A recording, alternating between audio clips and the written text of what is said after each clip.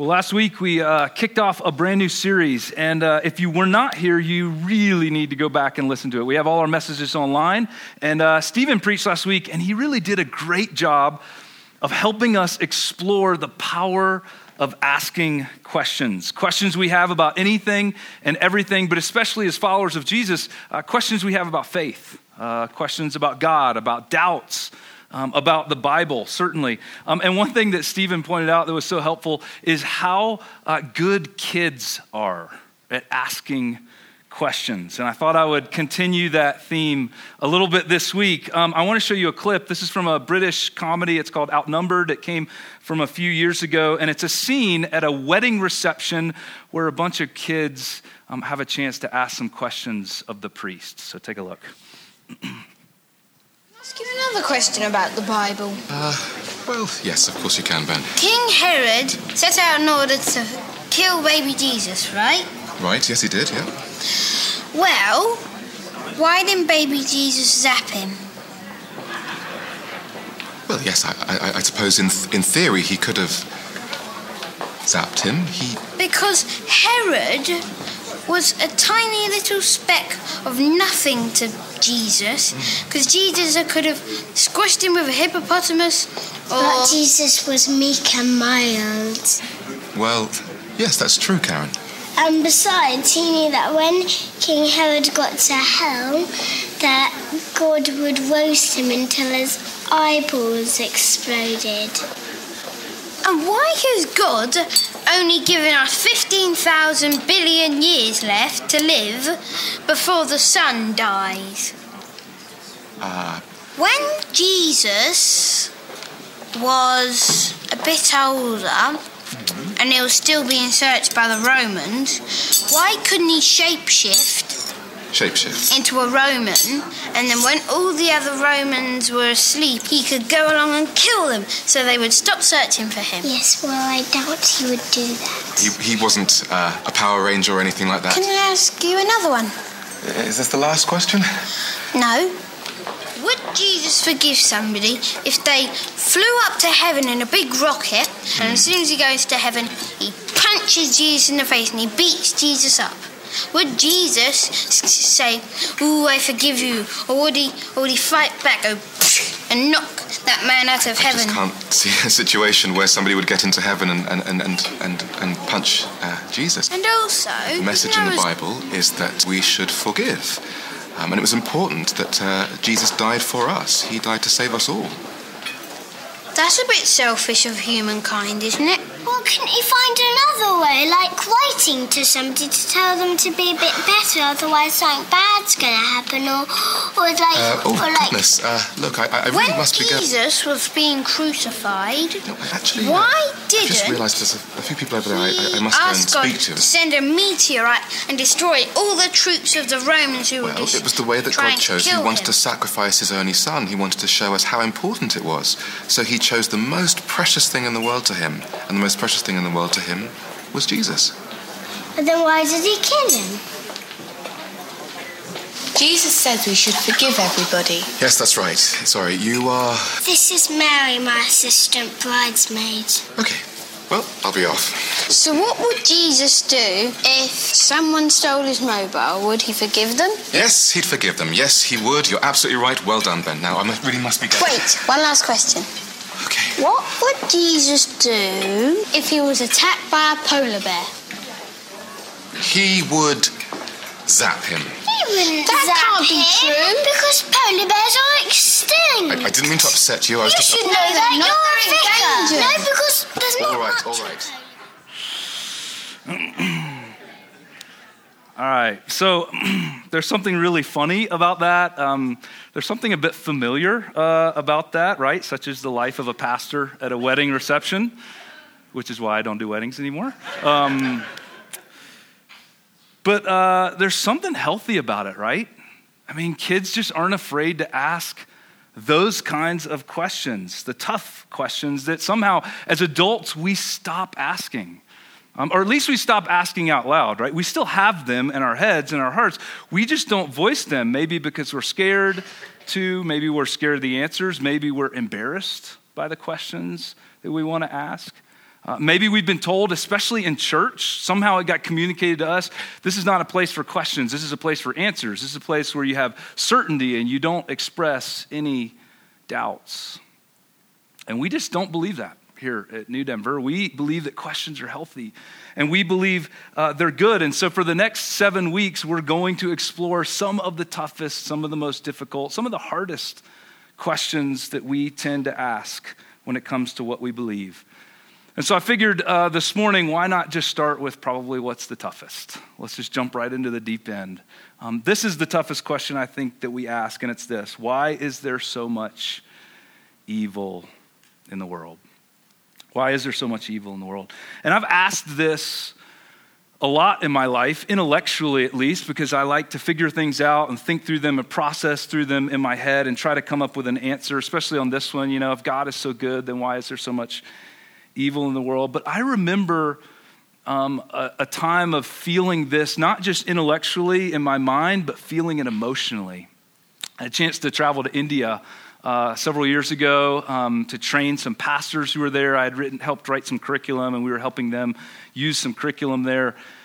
And if you've ever been to India, it is just a place of senses, and it's overwhelming. Everything is sort of multiplied by a lot. And I remember driving through Mumbai, and you could just see slums and shanty towns, as far as the eye can see. And the poverty there is just, it overwhelms you.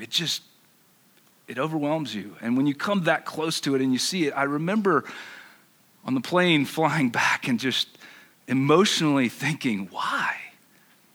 Why is our world this? Why are so many people living without hope, without life? All they have is hunger. And many of them have been forced into situations they don't want to be in, and they have no life. And here I am sitting on this nice plane traveling back to my life of luxury. It doesn't make sense. Why is our world this way? And maybe you've asked this question as well, because it's not first and foremost an intellectual question, although we sometimes process it on that level. It's a deeply emotional question. You watch a documentary on the Holocaust, right? And you ask this question, why do things like that happen? In our headlines, another mass shooting takes place, and we ask, why does this keep happening? And maybe it's also personal for you. Maybe you've had a really bad year and something has happened to you, or maybe you've experienced something in your life that was terrible. Or maybe somebody close to you has been experiencing something terrible. Maybe they've been victims or experienced the consequences of war or of violence or injustice or racism or inequity or whatever it is. And we keep coming back to this question, why, God, is there so much evil in the world?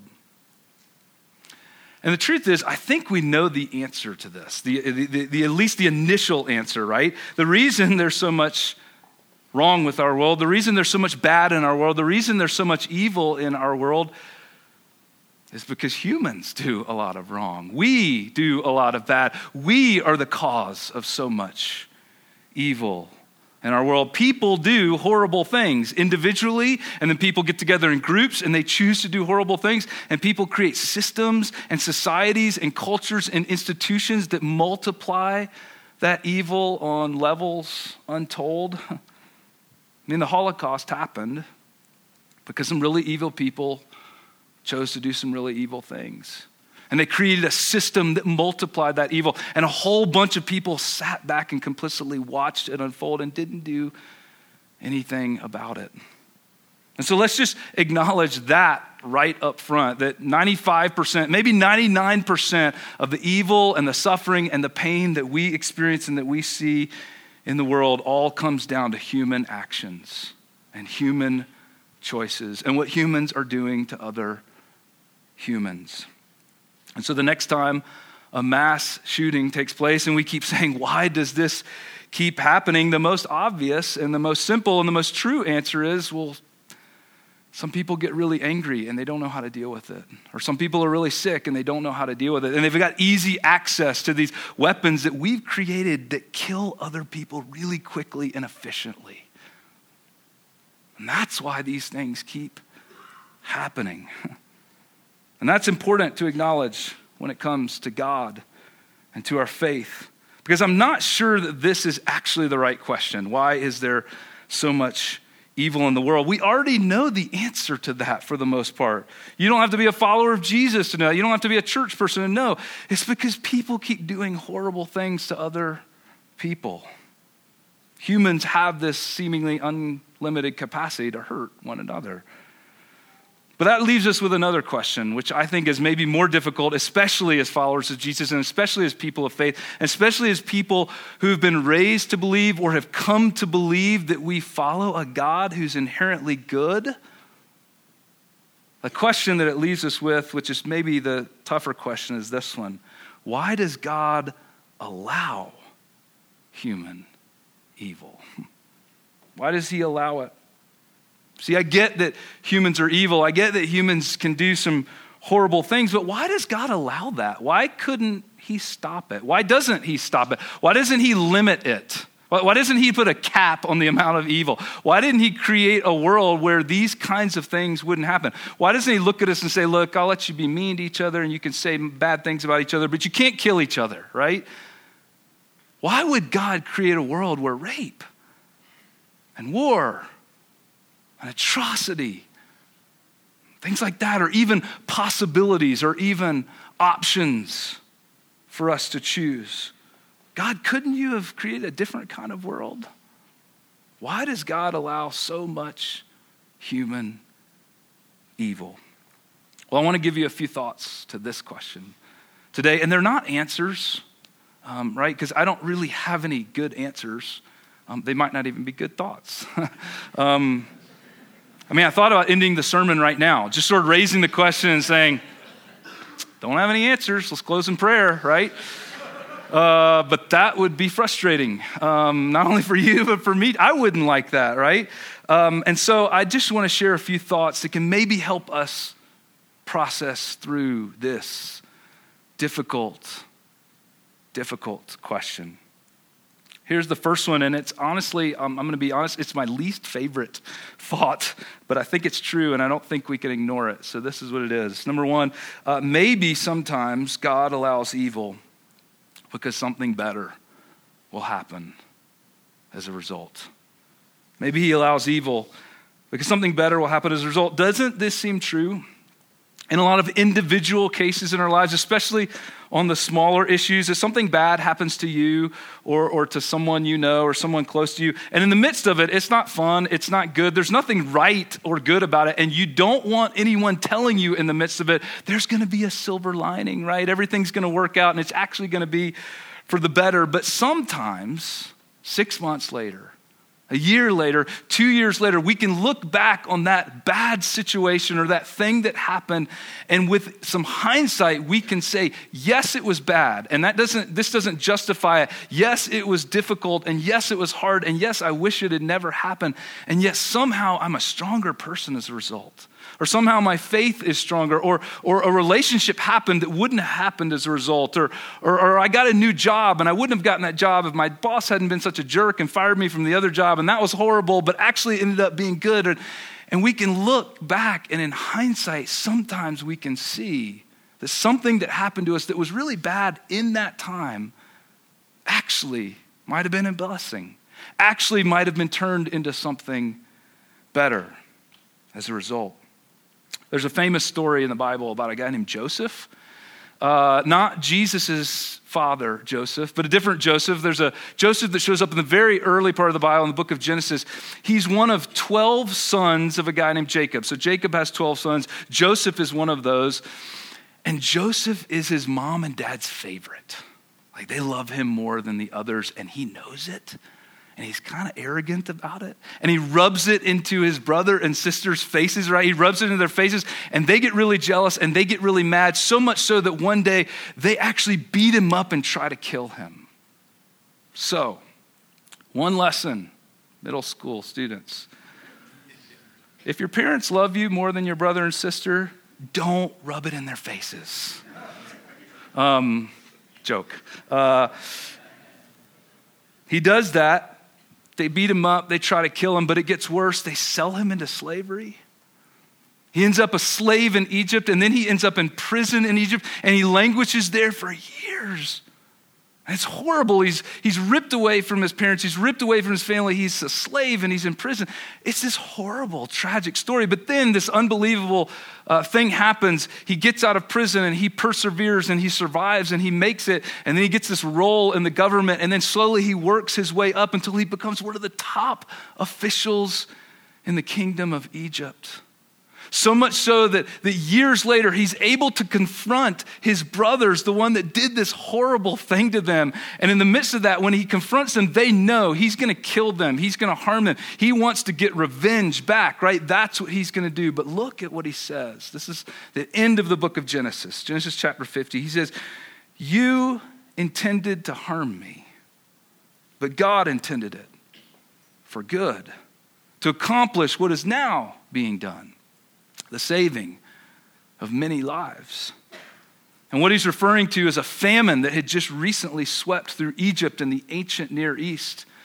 And Joseph had been put in a position, and he had the gift and the skills and the foresight to see this famine coming, and he prepared the nation for that. And as a result, thousands, maybe tens of thousands or hundreds of thousands of lives were saved through Joseph. And in that moment, he's able to look back and see that this horrible thing that was done to him, and it was horrible and it was evil, but he was able to see, you guys, you intended this for evil, and it turned out that way. Like, it was bad. But God used it. God took this horrible situation and he transformed it. God brought about something good out of it. God was able to do something that you or I or anyone could have never imagined at the time. And you see, God sometimes, I think, allows these kinds of bad things to happen in our lives because he can use them, or he can transform them and do something better as a result. Now, I think this is easier to see on an individual level, especially in smaller instances, right? You get your wallet stolen and it's a bummer, and you have your credit cards and you have to reapply for them and you have to get them all back. And in the process of getting them all back, right, you realize I probably have too many credit cards, and you're actually in debt on all your credit cards, and it sort of jolts you into paying off the debt and canceling some and getting them down. And a year later, you're able to look back and say, actually, maybe it was a blessing in disguise that I got my wallet stolen, right? So it's easier to see on a smaller an individual level. But what about the really big things? What do you do about that? How can God make any good come out of sexual abuse of children, right?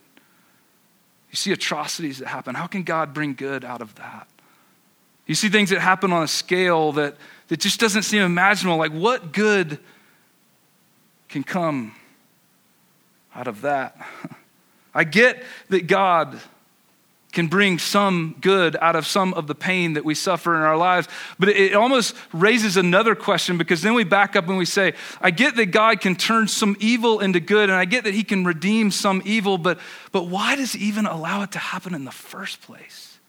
Why did God create a system where it was even an option or a possibility? Why did God create a world where humans could even do evil to begin with, that he would then have to go back and fix or redeem?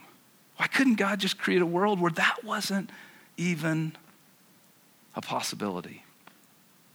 And so I want to offer a second thought. Here's the second thought, and it's really just a question. What does it mean for God to be all powerful? What does it mean for him to be all powerful? Sometimes we use this language, especially in church. If you grew up in church, we talk about God being all powerful. He can do anything, right? He's the maker of heaven and earth. He created everything. In the book of Job, there's this long book of Job, and the very end, I'll just paraphrase. God looks back at Job, and he says to Job, and he says to basically you and me, he says, look, I'm the one who created this whole world. Where were you when I created the world? Where were you when I laid the foundations for the continents and the oceans? Where were you when I created every beautiful and imaginative beast you can think of? Where were you when I set the sun and the moon and the stars in the sky? Where were you when I opened the storehouses of snow and hail and rain and watered the earth? Where were you when I called every constellation by name? See, I'm God and you're not. And I'm powerful and I'm in control and I can do all of these things. And you can't. And theologians sometimes use a word here. It's kind of a big fancy word, omnipotent. Omnipotent is just based on two Latin words, and it just means all powerful. It means God can do all things. He has all power. He can do anything. Which we then back up and say, well, if that's who God is, why couldn't he create a world where evil wasn't a possibility? Well, why couldn't he create a world where humans couldn't do such horrible things to one another? Why couldn't he create a world where we're all the same? We still have our jobs and we still have our families and we still have our relationships. We just can't be mean to each other. We can't do bad things to one another. We can only do good. It would be a good and a peaceful and a loving place all the time. Why couldn't God create that world? What does it mean for God to be all powerful? That's the question. Well, let me ask you a few more questions. Could God create a rock so big that he can't lift it? Just think about that for a second. Because if he can, then he can't do something. He can't lift the rock, right? But if he can't, then he can't create something and he can't do it. It's like a riddle. How do you make that work? Here's another one. Can God create a round square? And that doesn't make sense because if it was round, it wouldn't be a square. A square has 4 equal sides, right? So can God create a married bachelor? Right? That doesn't make sense either. Those are two inherently contradictory qualities. You can't say that. It doesn't make sense on any level to say God can create something, but it has two inherently contradictory qualities or attributes that don't make any sense. And the reason I sort of introduced that is it's really important because let's step back and think about the world that God did create. When he made our world, he made it beautiful. He made all sorts of natural phenomena in the world. Some of them were wild and untamed, and some of them were mysterious and sublime. And then at the end of that, he created humans. And we won't get into how he did that right now. Just don't worry about that for a second. But he created humans, and he made them different than all the other parts of creation. He made us different from rocks, right? Because we're living, breathing things. And he even made us different from other animals. He gave us qualities that were like him. In fact, Genesis said we were made in his image and in his likeness. We're the only part of creation that reflects something like him. We're made like him. That means we're given freedom of choice, freedom of volition. We're given a moral reasoning that other animals don't have. We're given an intellectual capacity that other animals don't have. But most importantly, he gave us the ability to have a relationship with him. And a relationship characterized by love, that we could love him back in the same way that he loved us. That's part of what it means to be made in his image and his likeness, to have relationships of love with him and even with other people. But doesn't love inherently require freedom of choice? Right? I mean, you can't force love. You can't even force a relationship. Love and a relationship must be freely entered into. It must be a choice.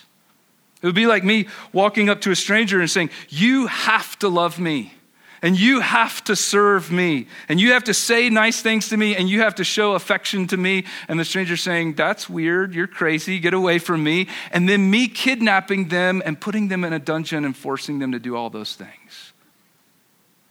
Would that be love? No, that's slavery, right? We call that slavery. Another example, there's a lot of talk about AI right now. If you create a computer or a robot that is programmed to love you and serve you and submit to you, is that actual love? No. The computer, the robot's just doing what it's programmed to do. It's doing what it has to do. It's not choosing any of those things at all. That's not love, the only way to have true love and the only way to have a true relationship is there has to be freedom. Both parties must freely enter into it. And that's important. Because when God created us with the capacity to enter into a relationship with him and to enter into relationships with others, relationships characterized by love, he gave us the freedom to do that. He had to, because true love and true relationship requires freedom. And with that comes a huge risk, a huge cost, because when you give someone freedom, they don't have to choose you. They can choose to reject you. And he was able to make humans given this capacity to love him and to choose that, but that means they also had the capacity and the choice to not love him back, to not be in a relationship with him, to not even love other humans, to love other things instead, to love other objects, to even love themselves in such a way that they might choose to do harm to themselves or even choose to do harm to other people. Essentially, God faced the same dilemma that any would-be parent faces, right? We can become parents and we can raise children with all the love in the world, and we can love them unconditionally as possible, and we can try to teach them to make the right choices, and we can pray and hope that they're going to grow up and they're going to love us back, and they're going to love their brothers and sisters, and they're going to love other people, and they're going to make good choices and turn out to be really good people, but they might not.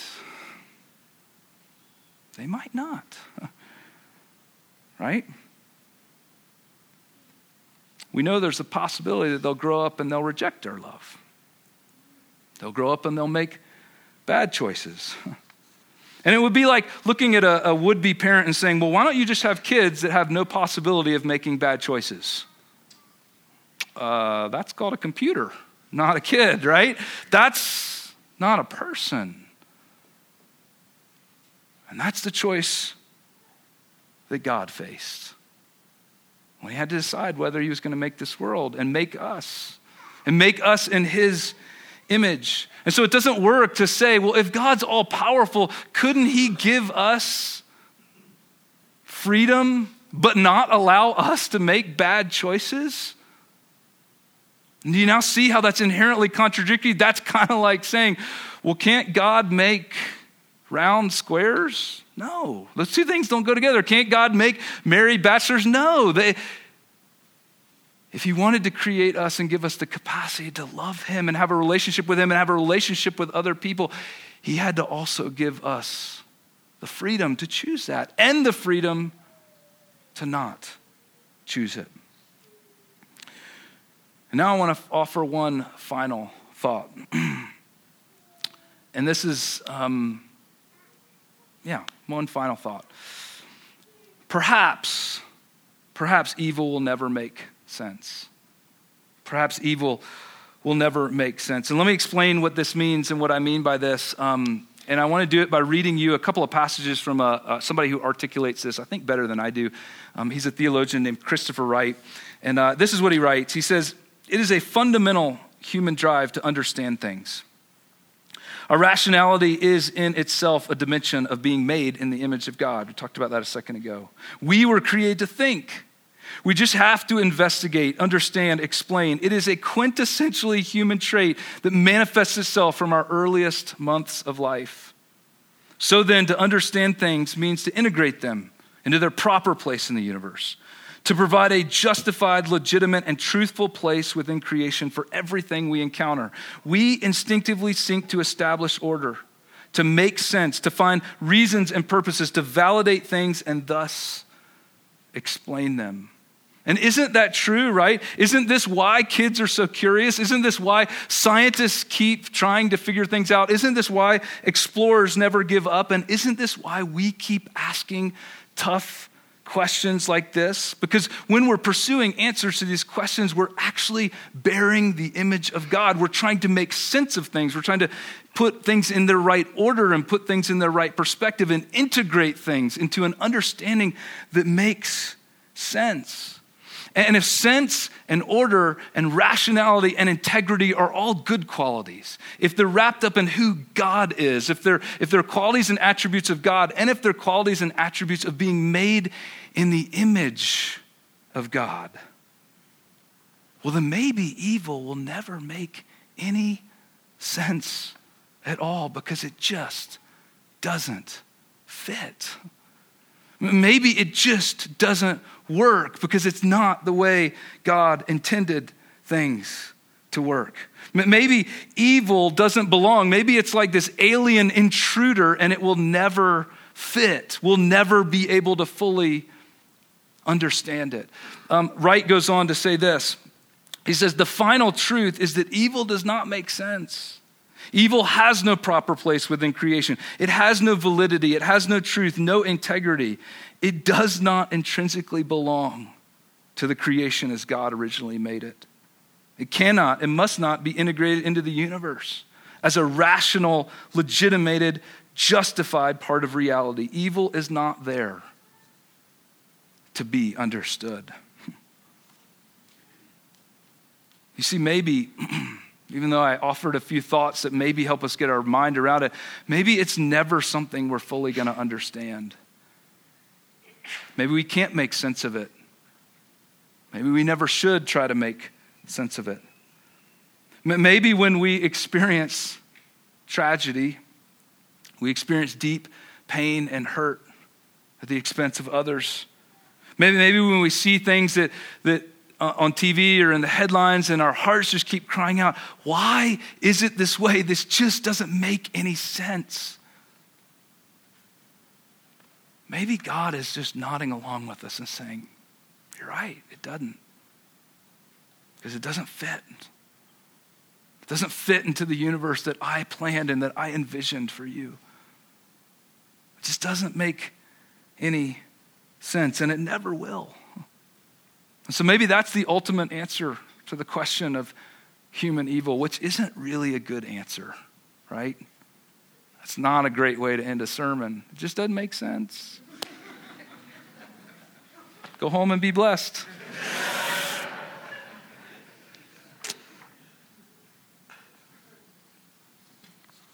If we can't make sense of it, if we can't understand it, then what do? We grieve. We weep. We lament. We protest. We cry out in anger and in pain. And the Bible gives us a whole bunch of really good words to do that with. And in the midst of our grieving and our protesting, we choose to hope. We choose to believe that there's another way. We choose to work for justice. We choose to keep holding on to goodness. We celebrate beauty whenever we see it. And as followers of Jesus, we try to embody another way. We try to embody his new kingdom. We try to embody his new creation in our world. And we hope that there's a better ending to all of this story. Let me take a moment and just pray for us. And then we'll continue in worship together. God, there are times where all we can do is weep or lament or protest or cry out or wring our hands and say, we don't understand this. Why is this the way it is? I pray for anyone who's going through that right now. The easy and pat answers wouldn't be satisfying because they shouldn't be. And so give them the strength and the courage to keep trusting in you in the midst of that.